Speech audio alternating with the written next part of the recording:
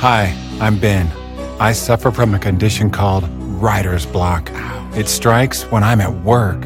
That's why I choose Canva Magic Write. It works fast, generating text in seconds, thanks to AI. Common side effects include increased productivity, compliments from coworkers, feelings of satisfaction. Now I can say bye-bye to writer's block. Ask your boss if Canva Magic Write is right for you at canva.com, designed for work. Canva.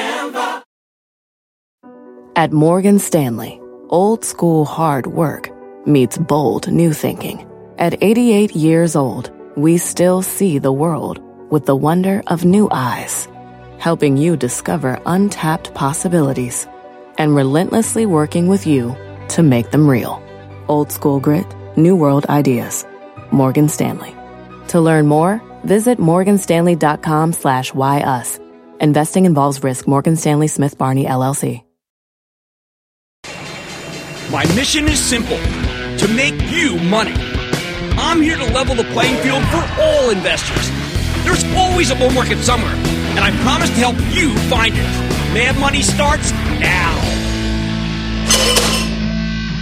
Hey, I'm Kramer. Welcome to Mad Money. Welcome to Kramerica. Other people want to make friends? I'm just trying to make some money. My job is not just to entertain, but to educate and teach you. So call me at 1-800-743-CNBC or tweet me at Jim Cramer. Fool me once, shame on you. Fool me twice, shame on me. Fool me 11 times, well, shame on everyone. That's how I felt about President Trump's trade deal sooner than you think comments that exploded the market higher today, just when it looked a little shaky because of impeachment chatter and lack of visible progress with China. Trump makes these remarks and turns things around again. Averages bringing back up as if by magic. Dow climbing 163 points. S&P gaining 0.62%. NASDAQ surging 1.05% after, by the way, a pretty dispiriting session yesterday. It's like no one else remembers the last dozen times this has happened. Sure, maybe this time will be different. My sources say no. Maybe the White House will get a deal to end all deal with the Chinese and the global economy will snap back into shape. My sources say don't believe it. Maybe as Speaker Nancy Pelosi begins the long process of impeaching President Trump, she's also working behind the scenes to pass the new trade deal Trump negotiated with Mexico and Canada. Raises eyebrows. Yeah, and maybe the tooth fairy's ready to shove some Bitcoin under the pillow of every kid who loses a tooth. Maybe Juul is deeply committed to stopping those same kids from getting hooked on vaping. Maybe the earth is flat. Who can say? At times like these, I like to look for totems, for things to hang my hat on, so I can go about the process of picking stocks without being held hostage to the on-again, off-again trade talks with China. Because waiting for a trade deal feels like a little like kind of waiting for Godot. That's not a stock, it's a play. There's nothing to hang your hat on with this trade war. Remember when the Chinese lobbed that bomb at our negotiators when they hastily canceled a huge trip to Montana last week? It crushed the stock market on Friday. Only it turned out we were the ones who put the kibosh on the goodwill mission. Things are so disorganized and hapless that Wall Street thought an official government spokesperson was furious at China for the cancellation. But in reality, this person was a low-level PR flack for the agriculture industry. To be fair, the Montana Farm Bureau Federation, the source of the news, sounds semi-official, doesn't it? And it's not like the media and the stock market were alone in being fooled. Even the president seemed to believe the Chinese canceled the trip on their own until Treasury Secretary Steve Mnuchin disabused them of that notion and said, hey, what really happened in a very awkward press conference was we canceled it. Trying to game the negotiations is a mug's game. So how do you immunize your portfolio against all this craziness?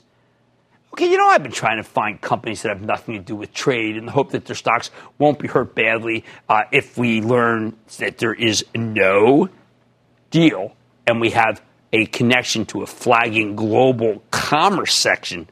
We don't want that. No, we don't want to buy a stock, no deal. Economy slows. We get killed. But you know what I realized? I realized that was the wrong approach. I'm not doing it right. Now I've come up with a new paradigm. I'm working backwards. What do? First, you figure out the worst-case scenario for trade, and then you see who's managed to tame the beast. As it turns out, well, you don't have to look very far because the situation I'm describing is basically Nike. Think about it.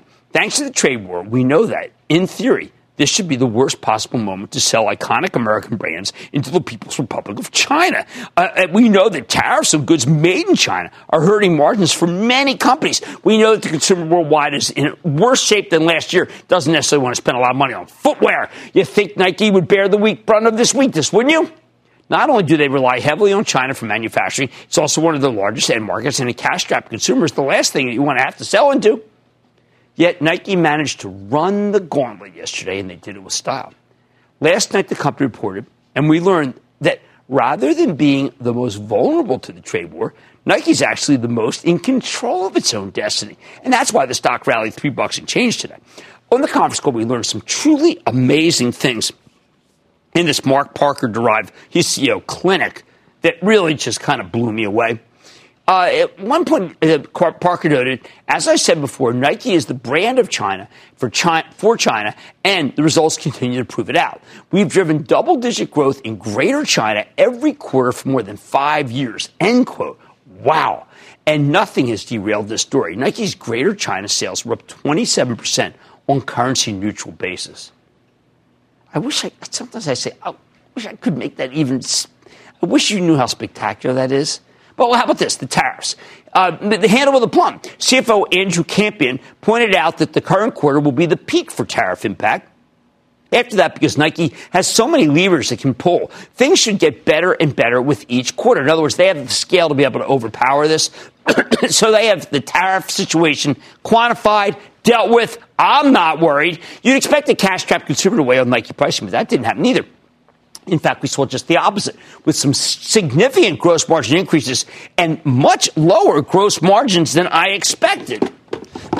Excuse me. Almost had to drink some Pepto-Bismol. But for the first time in this week, my stomach didn't hurt. How the heck did they even pull off any of this stuff, really? Now you get into the core of what allows Nike to thrive in this environment, regardless of how the trade negotiations are going. First, there's innovation. There's the Joyride. That's a running shoe designed to encourage more everyday athletes to get moving. Then there's the new basketball shoes, the Zoom Freak, and the Alpha Dunk, not to mention the comfortably cushioned Air Max 200. Second, Nike's also freshening up old favorites like the venerable Jordan brand. Now, here's one. Can you believe Jordan's actually accelerated this quarter with healthy double-digit growth across all geographies, including mid-teens growth in North America? Michael Jordan, he retired for the third and final time way back in 2003. You know what? That many of the Jordan wearers, they weren't even alive when this guy was playing. Third, as Matt Boss, the brilliant J.P. Morgan retail analyst, points out, Nike has best-in-class digital marketing scale and segmentation. They're the class of the business. On the conference call, we saw how each of these pays off. Nike's killing it in digital. It's up 42%. They're making more money selling direct to the consumer than they do selling to wholesalers. Their inventories are lean with just enough product to sate Chinese demand on Singles Day, my favorite holiday. That's on November 11th, where for no reason whatsoever, you buy things for people. Nike's biggest inventory problem, they don't have enough markdown merchandise to fill their factory outlet stores. High-quality problem. When it comes to knowing their customer, Nike recently bought a little company called Select, which they mentioned several times on the call. Here's how the CFO, Andrew Campion, explained it.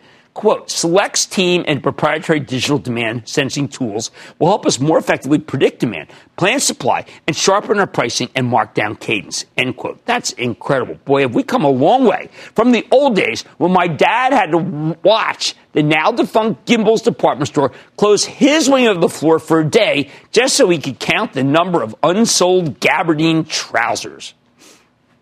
Frankly, Nike's got so much going for it here that I really don't have the time to list all the positives. I got a whole lot of the rest of the show to do.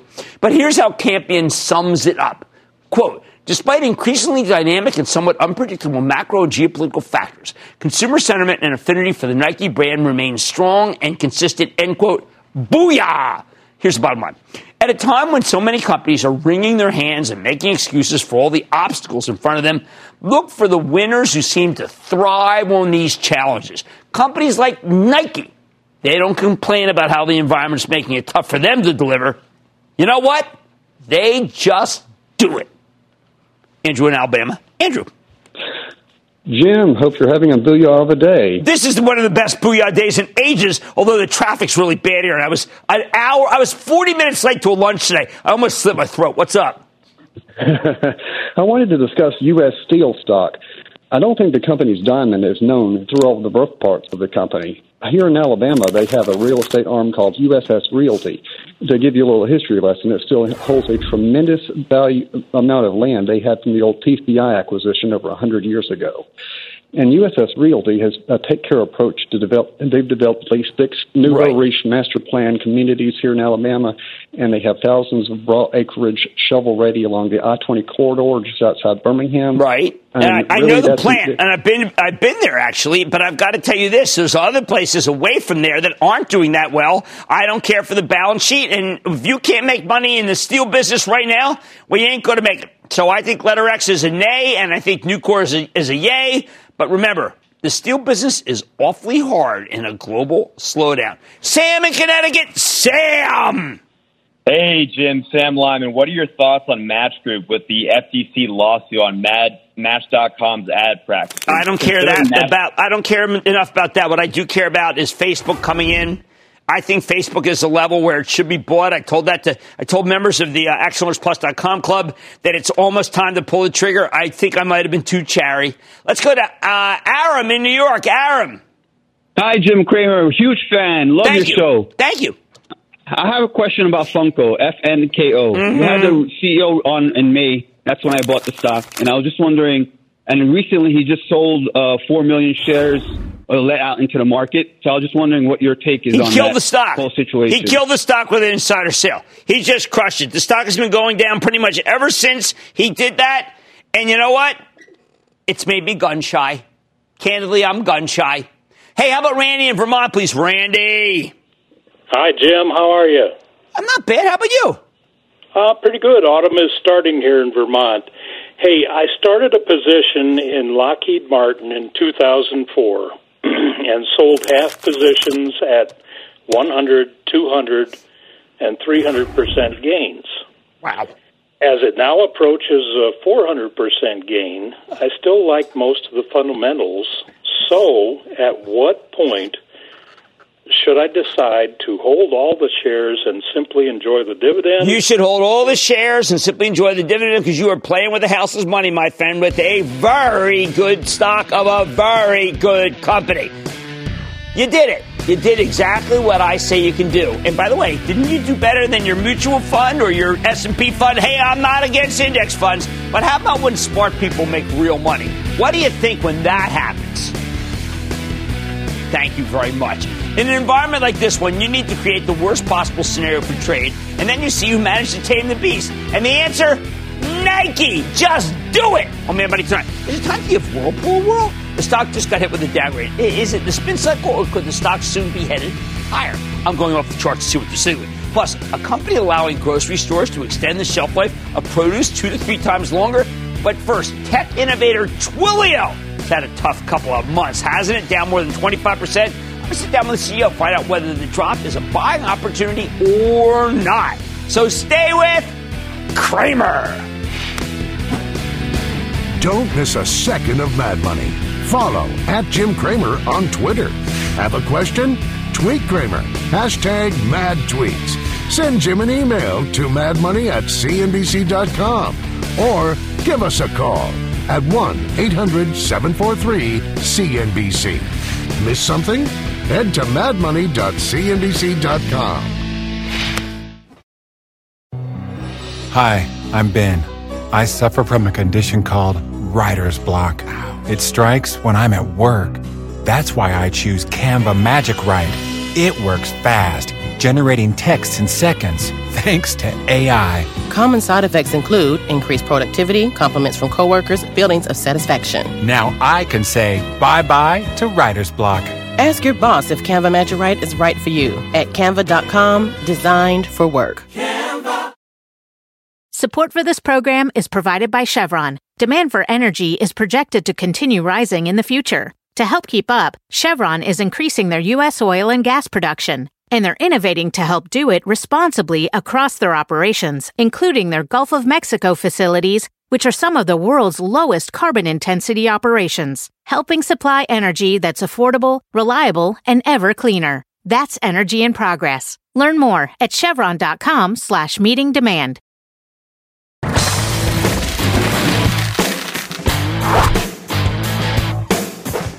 let's face it, over the last couple of months, there's been a vicious rotation out of the high-flying, cloud-based software stocks that I like so much. The bad news is this whole group has been crushed, mostly because the market lost its taste for turbocharged growth stories with nosebleed valuations. That happens. It happens multiple times a year, but there's a silver lining. The best of these cloud names have become a heck of a lot less expensive, to the point where many of them are too enticing to ignore. Take Twilio, a company that helps app developers embed communications infrastructure into their own programs, better connect with their customers. Remember, this is a customer-driven company. If you've ever gotten a text message from Airbnb or Lyft, that was powered by Twilio. Now, Twilio is one of our cloud kings, and the stock has been red hot, surging from 25 at the beginning of 2018 to 151 to peak the summer. Once the rotation hit, though, the stock came plummeting back to earth, trading down to 110 as of today. Did Twilio do anything wrong? No! In fact, when the company reported at the end of July, the numbers were pretty solid. Hence why we still own it for my charitable trust. You can follow along by joining the ActionAlersPlus.com club. I think this is a broken stock, not a broken company. But do not take my word for it. Let's check in with Jeff Lawson. He's the co-founder, chairman, and CEO of Twilio. Get a better read on where his company's headed. Mr. Lawson, welcome back to Mad Money. Good to see you, Jeff. Have a seat. Thank you, Jim. Thank you so much for coming into the set. It's always great to see you in person. You have a milestone to celebrate. You hit the $1 billion run rate, something that Mark Benioff, a mutual friend of ours who helped get Twilio started, tells me is very rare. How'd you do it? Well, by focusing on customers and focusing on growth. I mean, that's the only way you can do it. And, I remember talking to the company several years ago when we had crossed the $100 million run rate. And I pointed to the $1 billion number and I said, this is a market and this is a company that can be one of the rare companies to graduate from the $100 million status to the $1 billion. And so I'm really proud of what we've accomplished. But at every step of the way, all you can do is focus on customers and continue to be attached to a secular trend. And that trend is every company out there needing to focus on building great digital experiences for their customers in order to compete in the modern economy. And that's what we do. I own a couple restaurants. I wish that people could just text me and find out the availability. Well, I never understood why this is not available. It is. You did it. Indeed, right? And we just launched a new product actually a few months ago called Conversations, which is exactly this idea that, it's not uncommon today, right? A few years ago it was novel when a company could text you. Maybe your table is ready for the restaurant or your flight, is boarding or any of those kinds of things. And several years ago, that was amazing. And we luckily power a lot of those companies. But nowadays, we're starting to see companies where not only they can text you, but you can text them. And that's the nature of a conversation. And that's how you actually build relationships over time. It's two-way. It always bounces right now. Yeah, right. How many of the notifications you get say, do not reply. DNR. Or have a question, email us. Like, well, wait, I'm right here in the text message. But the leading companies are figuring out that actually if you create this dialogue, it creates great customer relationships and ultimately creates loyalty in customers when they feel connected to you. And there's all these companies, Nordstrom is an example, where I've been able to text with my sales associate. And when I needed a suit a few months ago, and I was able to text him and say, I need a suit in a hurry. I got an event this weekend. And did the whole thing over a text message, stopped in, tried it on, perfect. Boom, it was an amazing experience. And we're seeing that repeat. Think about Tesla. Tesla's a company where you can text the service manager if you actually need help. And your car is in service, and they might try to call you and your phone rings, I don't know this number, you don't answer it. And then they can text you and say, you know what, we need to replace this thing, it's going to be $100, is that okay? And you can be like, yes, approved. Generationally, this is what people want, right? The leading companies, the companies who really understand how to build a great customer experience are figuring out that text messaging, not just one way, like the alerts and notifications, which is a great place for companies to start, is just the beginning. And that building the relationship is actually a two-way thing. You must be very proud. You have 161,000 customers that you're doing this two-way, right? Yes. And this is extraordinary. I remember when you told me, Jim, beware of our concentration. You told me to beware of the concentration. I didn't have to tell you, that's done. 13%, top 10, 13%. The thing that you told me to worry about is no longer an issue. It's the lowest it's ever been. And we've done that by continually building the customer base, both quantitatively, like the number of customers, 161,000 customers, but also growing the nature of all those accounts and continuing to grow the revenue around them. You continue to try to teach people how to code. Quest 3. You care tremendously that everyone knows how to code, which is the single gating factor right now in our country between the haves and have-nots of the younger people. Well, this is such a cool innovation by our team. We challenged our team to say, how can we make it easier for developers to learn Twilio, and even if it's their first time writing code, learning how to code. And our team built a literal video game that you can download to your computer. It's called Twilio Quest. And it's absolutely fun. We have this fictional universe where you have to defend the cloud against the enemy, which is the legacy systems. And you actually, in the process of doing it, you learn how to set up your development environment, you learn how to write code, you learn how to send a text message, and it's all a tremendous amount of fun. And we've been hearing from people, as young as kids who've been using it, and as old as a 79-year-old developer who's now retired, but he's keeping up his skills, and he's playing Twilio Quest to learn how to all the newest stuff and learn Twilio and building apps. And so we have seen such a wide variety, and developers have earned over 5 million experience points doing these quests so far inside of Twilio. I wish people knew how important it is to know code. Younger generation people who watch the show, learn how to code. And also look for companies that are charitable, that subscribe to a 1-1-1 plan. You do. Yeah, we took the 1% pledge several years ago before we went public. And what that means is that we've committed 1% of the equity of the company to create good in the world around us, to fund Twilio's social responsibility efforts. In fact, just recently, we launched a program to help Twilio power hotlines that are bringing out crisis response and prevention in the world. So we noticed organically a lot of these organizations like RAIN, who helps victims of sexual assault, or Crisis Text Line, who helps people in their moment of mental crisis, or Partnership for Drug-Free Kids. All these organizations were starting to use Twilio to power communications for people who need help in the moment they need help. And so we committed $5 million to help fund and to get these organizations with modern infrastructure to be able to use voice and text messaging to help the most vulnerable people in our communities. I'm so glad you did that. My daughter was that until she recently started teaching as suicide counselor. It's not a lucrative job, and we need the best people possible. So you're helping to do that. It's critically important. Let me ask you, obviously the group's been scary. Business just goes along, even though the stocks plummet, right? It's not like you did that secondary, but that was to be able to raise money. You did some acquisitions. Astounded at the fear that people get for Twilio, even when things are going so strong? Well, we just focus on the long term, right? For us, we focus on customers, we focus on helping customers achieve their goals, and we focus on attaching to the biggest trends that are going on in the industry, which is every company needing to use digital to connect with their customers. And you know what? When times are good, when times are bad, every company needs to focus on growing their business, making their customers happy, and making their customers repeat customers and loyal customers.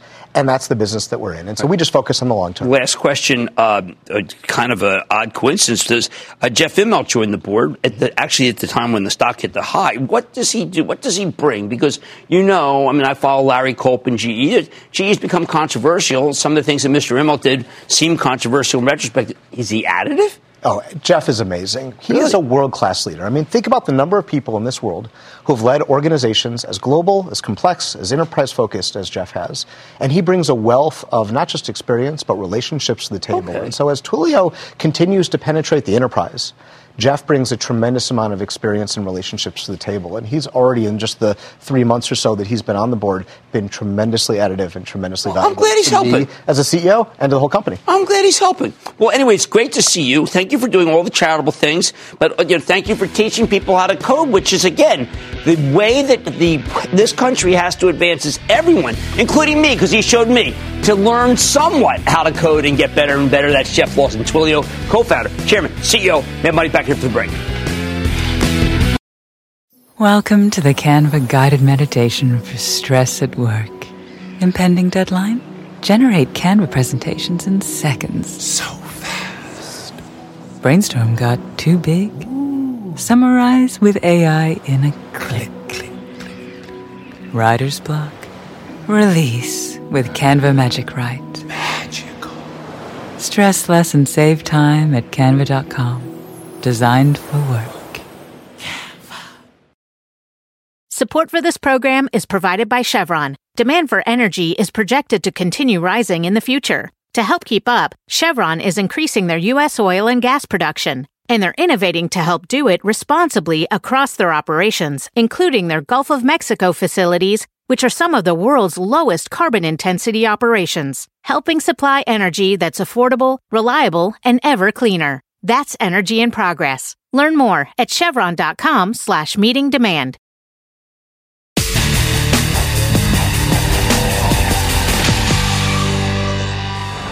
Even though the market managed to stabilize and work its way higher today, you know what? Come on, we're still in a precarious position. I think you need to be on the lookout for stocks that have been able to hold up when the averages get hit, because there's a real possibility we're going to experience more pain going forward. By the way, remember, we're still overbought, just barely. And that's why we're going off the charts with the help of Tim Collins. He's a brilliant technician, my colleague at realmoney.com. Get a better read on a name that's been behaving surprisingly well, a household name, a name called Whirlpool. Yes, in the past 2 weeks, Whirlpool's gotten hit with a pair of negative analyst reports. First, a straight downgrade, then a note of caution. Now, normally when Wall Street starts turning on a stock like that, it gets hammered. But after getting hit with a modest pullback, Whirlpool's held up just fine. In fact, Collins thinks this minor selling actually ended up creating a more bullish technical setup, one that could give the stock some additional upside by the end of the year, maybe to the tune of 10%. Hey, maybe more. What makes him so confident about this iconic big-ticket appliance maker? Let's start with Whirlpool's weekly chart, because it paints a pretty clear picture of what's going on here. Over the past year, Whirlpool has been a whirlwind of volatility. The stock has bounced around between 100 and 150, which is a pretty wide range. Since the start of 2019, though, Collins points out that Whirlpool's made a series of higher lows. We'll get to that. See, but it's going. And then look at this. This is what's really important. Even it's had a hard trouble breaking past 150, all right, like it did today. So the stock is a rising floor of support, all right, a flat ceiling of resistance, creating what is known, just so you know, because if it's new to you, you want to know this. This is called an ascending triangle. And that is a reliable, not the strongest formation of the book, but a pretty reliable pattern. And when the floor of support is rising, it typically leads to an upside breakout. So you would expect this to happen when you see that pattern. After today, that breakup may actually have finally arrived. Meanwhile, the full stochastic oscillator down at the bottom, that's a very important momentum indicator. It just now made a bullish crossover where the black line crosses above the red one. Every time that's happened in the last 12 months for this stock, Whirlpool has rallied. So that's a nice sign right there. Plus, the oscillator's only at 55, and that's a lot of room there before it gets too overbought. You know, I fear overbought stocks. Now, there's another way to look at Whirlpool's weekly chart. Late last year, the stock made a W-shaped bottom. Okay? And then it stopped, followed by a steep decline. Then a bounce, followed by another decline, and then an even bigger bounce. Looking at the recent action here, Collins thinks we're repeating that same W pattern. In fact, right now, we're already in the second bounce, which means Whirlpool could have a lot more room to run. Second bounce here, second bounce here. So how high could this thing go? Okay, check out the daily chart. Over the past couple of months, Whirlpool's been making what's known as a cup and handle formation. An even more reliably bullish pattern than the other one. That's where a stock pulls back and then bounces, forming the cup. We got the cup with the yellow line. And then after that rally, it trades a little bit in a tight channel. Here's the tight channel, forming the handle. For the last 2 weeks, Whirlpool's been making the handle. Sooner or later, Collins expects the stock to break out here to the upside, which is what normally happens after this kind of special select pattern. In fact, there's even a formula for this. Based on the depth of the cup, Whirlpool believes that Collins believes that Whirlpool could trade as high as 170. That's up 20 points from where it's currently trading. That's almost worth buying some options for. The weekly chart's a little less bullish, but when you average them out, you still get to 167.50. That is certainly, again, something that I would actually probably consider buying calls on. One more thing. If you look on the left-hand side of the chart, you're going to see these volume by price bars. Typically don't cover this. They show us where the bulk of trading volume has occurred over the past 4 months. And what we see is that a ton of stock has changed hands between 134 and 148. Collins likes that for two reasons. First, it creates a nice floor of support starting about a point below where Whirlpool's currently trading. All right, that's good news. Second, with the stock at 150, most of these buyers are now in the black. That means we don't need to worry about them selling aggressively into the next rally. They're not trying to escape from a busted position. Now, Collins told us that he wants to see Whirlpool close above 150 or perhaps even 152 before he's willing to really pound the table on this one. Today, we got that close above 150. That means the stock could be making its move. Once the breakout starts, and it may have started already, Collins thinks it'll be smooth sailing to substantially higher levels. Hey, guys, Collins is saying buy Whirlpool. You got that. On the other hand, he does point out if it pulls back below 144, you may want to wait for a deeper decline. And if it somehow falls below 135, he says you should abandon ship. But for now, it looks like the upside breakout has started. It's above 150. Could be on its way to 165 or even 170. Bottom line, Whirlpool recently got hit with a downgrade and the stock barely blinked. I like that. Now the chart is interpreted by Tim Collins, suggests it could have a lot more room to run. And I think you could do a heck of a lot worse than owning this number one appliance maker that has a greater than 3% yield. Charles in Maryland. Charles. Yes, good afternoon, Mr. Cramer. Keep up the good work. Thank you, Charles. Thank you. Thank you. Very much so. But listen, quick question regarding Home Depot and Lowe's.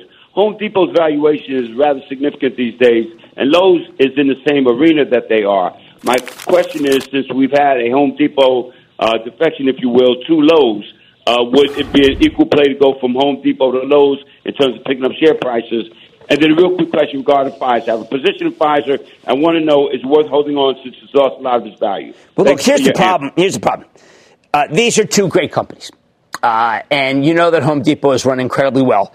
I think that Marvin Ellison's doing great things at Lowe's, but Lowe's is still in the early phase of its turnaround. I will bless Lowe's as a turnaround and Home Depot as one of the consistent companies that are made up of watch. Watch is Walmart, Amazon, Target, Costco, Home Depot. And they're the unassailable ones that are going to continue to march higher, I believe, right into the end of the year. John in California. John. Hello, Jim. Good to talk to you. Hey, John. How you doing in Sacramento? What's happening? You're a mind reader. Anyway, we got an issue out here in Sacramento with the foothills and the PG&E and the power being shut off on everybody up in the foothills. Thousands of people are without power for days at a time, restaurants, everything, hospitals, everything. So my question to you, I investigated, did my homework. Me and the cavemen decided Generac is a very good deal. They have a generator on your house and blah, blah, blah. It's hooked up to power, natural gas or propane. So we didn't get Generac. It already kind of popped, so we got Terex. What is your opinion of Terex as being a competitor for the upcoming generation of electricity, which we need in California independently from PG&E? Well, I would say okay, but too much of the business is not from here. And the business also has other aspects that people say you must sell in a slowdown, John. So I'm going to have to say, don't buy. I like the thesis, but the reality may not pan out the way it's supposed to. The chart suggests you got to give Whirlpool a shot here. It's doing surprisingly well. Those who are option inclined, maybe you take a shot at it. Much more at Moneyhead. Food waste costs the world $2.5 trillion a year. I'm talking to one company that is really trying to solve the problem. Then, it may be the one that got away, but I'm explaining why Benioff and Iger let Twitter go. And all your calls rapid fire in tonight's edition of the Lightning Round. So stick with Cramer.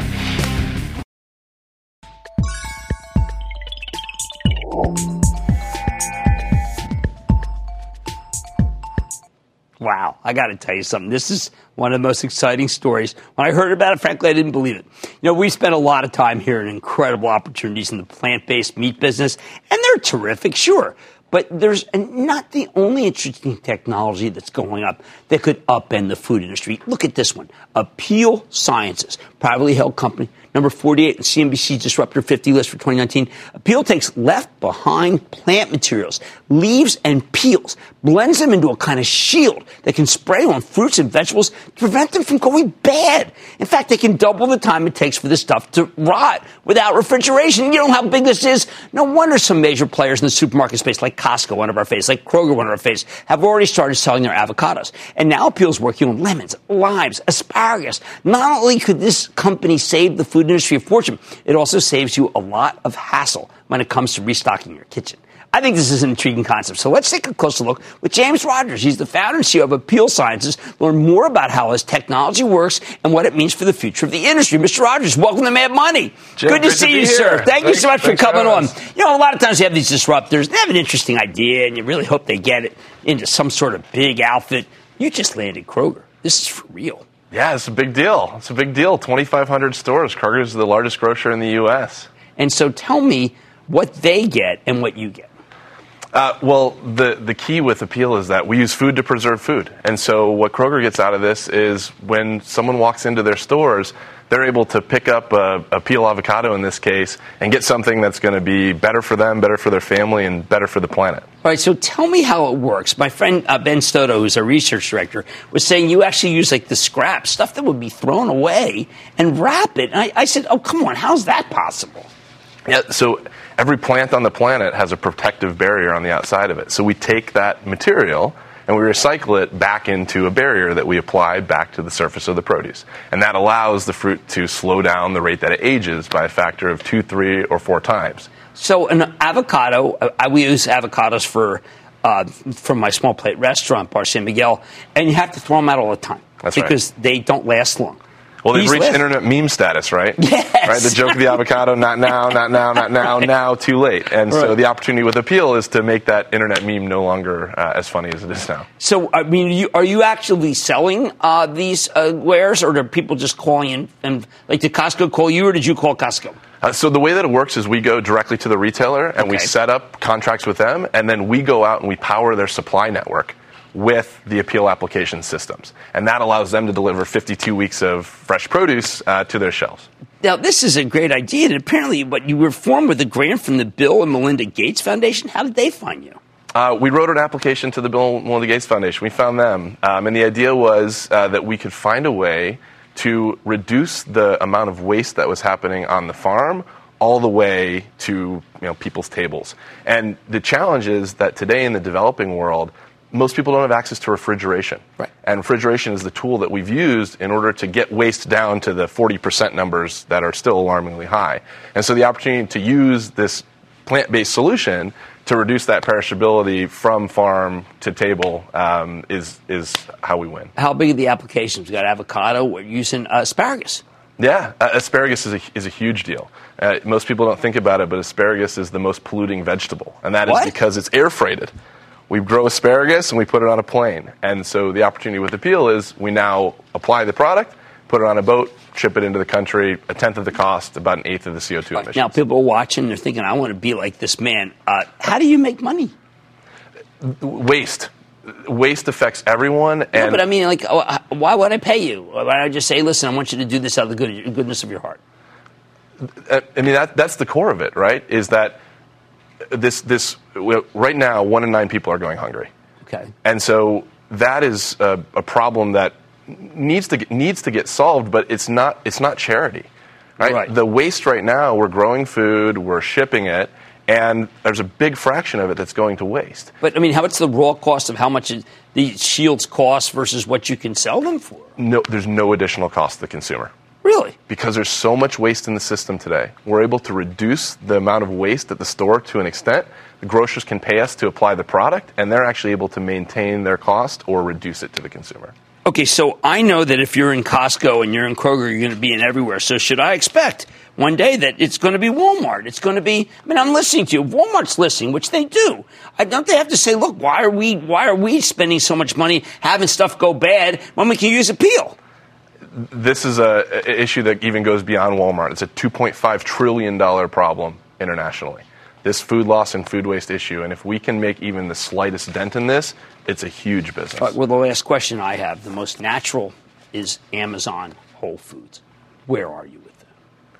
So we've been working across the grocery sector. You can imagine this doesn't just impact the Walmarts and the Costcos and the Krogers of the world, but because the materials that we use are found in every bite of fruit and vegetable you eat every day, organic produce stays organic. So it's a perfect solution for the Whole Foods and the Amazons of the world. So it's just you're saying a matter of time before they recognize this. Just like the categories we work in, it's not a matter of if we work on a category, it's a matter of when. All right, terrific. Now, this is a private company.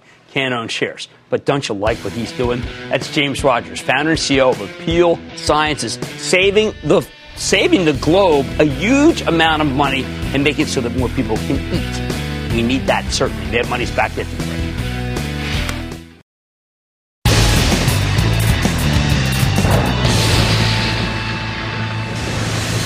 It is time! It's time for the lightning round. And then the lightning round's over. Are you ready, Ski? Time for the lightning round. Sorry, Romani in California. Romani. Hey, Jim. How are you? I am good. How about you, sir?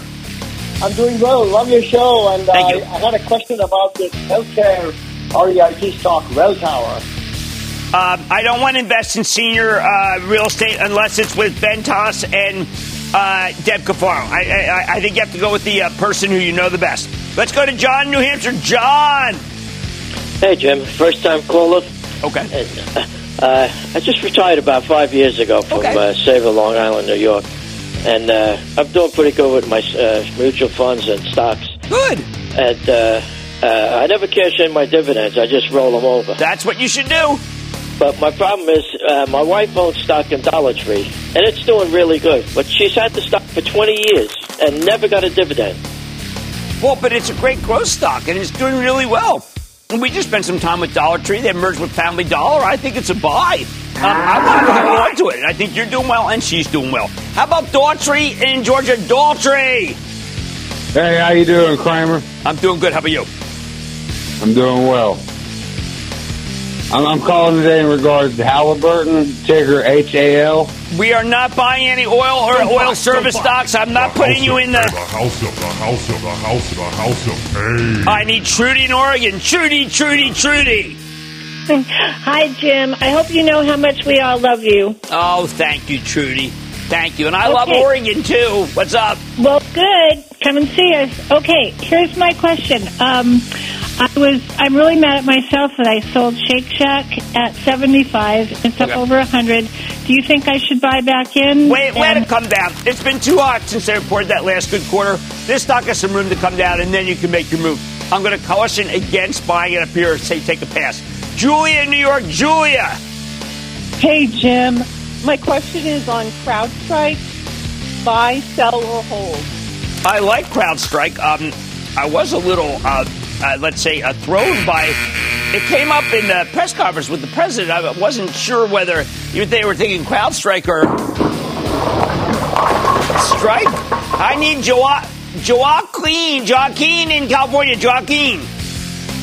Hey, Jim. Booyah. Booyah. The stock that I have is Six Flags. I wanted to know what you think about adding it to a dividend portfolio. And I think Six Flags is fine. I think it's fine. It's going to do okay. This group has been problematic of late. There's some weather issues. I do like Cedar Fair more, just so you know. And that, ladies and gentlemen, is the conclusion of the Lightning Round. The Lightning Round is sponsored by TD Ameritrade. Take control of your financial future with the new madmoney.cnbc.com. Kramer's exclusive CEO interviews, full episodes, analysis, even your own soundboard. Plus special access to Mad Money 101 with rules and techniques to break down the market for all investors. The red flag that makes me drop a stock immediately is... It's everything you need right when you need it. The new madmoney.cnbc.com.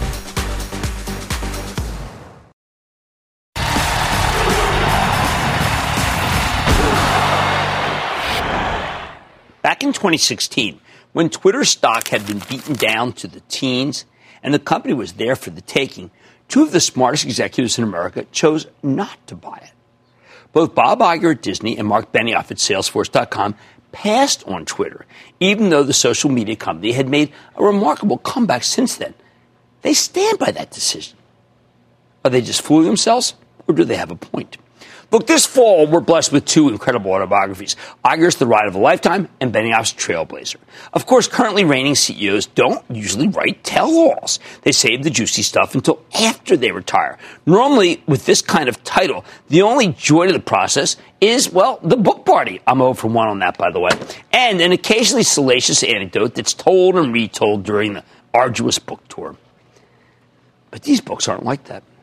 Both Iger and Benioff have written living, breathing judgments of their own careers, warts and all, into their autobiographies. I think they're remarkably candid. There's just one thing I can't get my head around, the decision not to buy Twitter in the fall of 2016 when the stock had collapsed to the mid-teens thanks to a severe drop in the business and a dysfunctional, unwieldy amalgam of extraneous properties. They both ultimately passed on Twitter, and I'm not sure either of them are truly getting the negative implications of not pulling the trigger themselves. I think they're wrong. Benioff describes how he wades into Salesforce because he loves the company, but he actually physically falls on his way to the pitch. The Twitter of course, the shareholders they didn't want this thing to happen at all. Pretty spot-on metaphor, that falling, for the way the investors reacted to the idea. Iger looked hard at Twitter, but then, as he told me last week, he couldn't reconcile the clash of styles between the gentle and sweet Disney and the mean-spirited, often harsh world of Twitter. Both of these extraordinarily successful CEOs are proud that they dodged the Twitter bullet. But in retrospect, was there really a bullet to be dodged? To me, it feels more like they dodged a big pile of money. At the very moment when Iger and Benioff were considering an acquisition, Twitter's fortune seemed to be declining by the day. Yet management was already putting a turnaround strategy into place that ended up making fortunes for any shareholders who were wise enough to stick with them. I mean, over the next 2 years, the stock more than doubled. Looking back, it seems obvious that the initial instincts of both men were correct. What would Disney do with Twitter? Well, they would have been given rights to a gigantic number of NFL games on the platform, something that would have made ESPN Plus indispensable to fantasy football players, gamblers, and anyone who doesn't care to pay the onerous DirecTV season ticket price.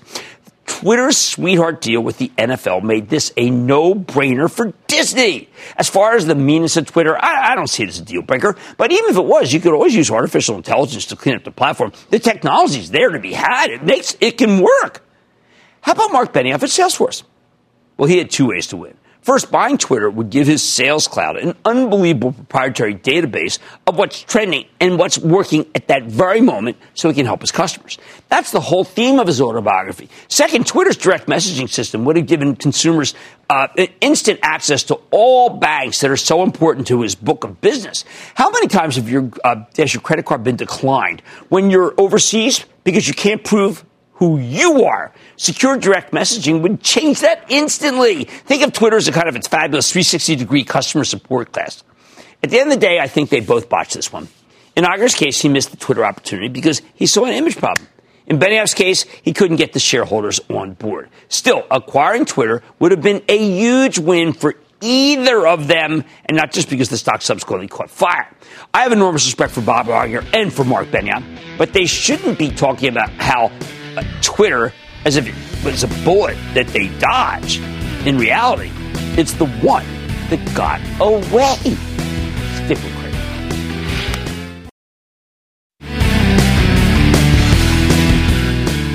Two good quarters tonight. We have Jabil, that's a contract manufacturing company, very important for the whole chain of tech.